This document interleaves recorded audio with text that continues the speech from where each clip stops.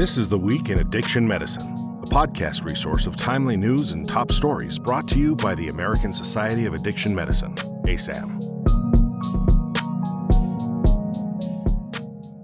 Today is Tuesday, July 5th, and I'm Claire Rasmussen. Our lead story this week is in Science Advances, titled Reducing Opioid Use Disorder and Overdose Deaths in the United States.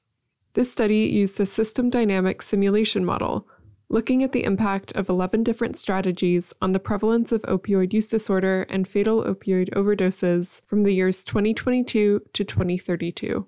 The study found that 3 strategies saved the most lives. The first involved reducing the risk of opioid overdose from fentanyl use, which may be achieved through fentanyl-focused harm reduction services. The second involved increasing naloxone distribution to people who use opioids. And finally, the third involved recovery support for people in remission. Next is a study in JAMA Network Open, titled Analysis of Access to Prescription Data Management Programs Data for Research. This cross-sectional study examined the availability of prescription drug management programs data, finding that 23 states permit access to de-identified prescription drug management programs data for research purposes, while 16 states permit linking that data for research purposes, and 9 states permit the use of an honest broker system to link de-identified data to electronic health records. Only Hawaii permits interstate data sharing for research purposes. The authors argue that increasing access to prescription drug management programs data will greatly improve the data quality. As a result, current policy reformation is necessary. A new study in the American Journal of Medicine is titled Association of Medication-Assisted Therapy with New Onset of Cardiac Arrhythmia in Patients Diagnosed with Opioid Use Disorders. The study used data of patients newly diagnosed with opioid use disorder, finding that only 14% of those patients received medication-assisted therapy in the year after diagnosis. The study found that alcohol misuse was less common in the group of patients receiving medication-assisted therapy. The study also found that incidence of arrhythmias was highest in those receiving naltrexone and lowest in those receiving buprenorphine. The authors suggest that buprenorphine be first-line therapy for patients with cardiovascular conditions.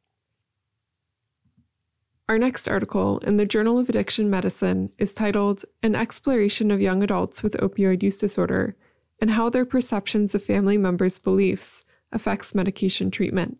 This qualitative study examined 20 young adults between 18 and 29 years of age, half of whom had a family history of substance use disorder. The study found that some in the study with family history of the disorder had negative attitudes as a result, increasing their feelings of shame about developing the same disease. More than half of those surveyed had families with negative views of medication treatment. However, about 1/3 of the families were supportive of medication treatment. The authors suggest clinicians take a more detailed family history of their patients, and that clinicians should educate families about the benefits of medication treatment. Next, we have an article in The Lancet, titled From Drug Prohibition to Regulation, a Public Health Imperative. In this commentary, the authors advocate for the harm reduction measures taken during the pandemic to be expanded or made permanent. This accelerated action can reduce the health risks associated with drug use. The authors call for harm reduction and other proven public health interventions to be center stage of a new regulation-based approach to drug treatment.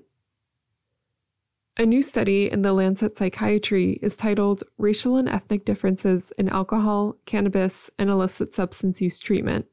This systematic review examined 50 articles that met inclusion criteria. 9 of those articles found significant differences in substance use treatment outcomes for minority racial and ethnic populations. Of these 9 articles, 4 reported that Black participants had poorer treatment retention rates, and 3 reported poorer retention rates for Latinx participants compared to white participants. The authors underscore the need for optimization of randomized control trials to inform the design, delivery, and dissemination of treatment to historically excluded communities. Our final article, titled Impact of the Tips from Former Smokers Anti-Smoking Media Campaign on Youth Smoking Behaviors and Anti-Tobacco Attitudes, is in Nicotine and Tobacco Research. The Center for Disease Control and Prevention launched a Tips from Former Smokers media campaign with significant success among adults. This study examined the campaign's impact among youth. The study did not find any statistical impact between campaign exposure and the parameters of smoking susceptibility, past 30-day smoking, first cigarette initiation, or daily smoking initiation. However, the study did find that 12th graders exposed to anti-tobacco ads reported an increase in anti-tobacco attitudes.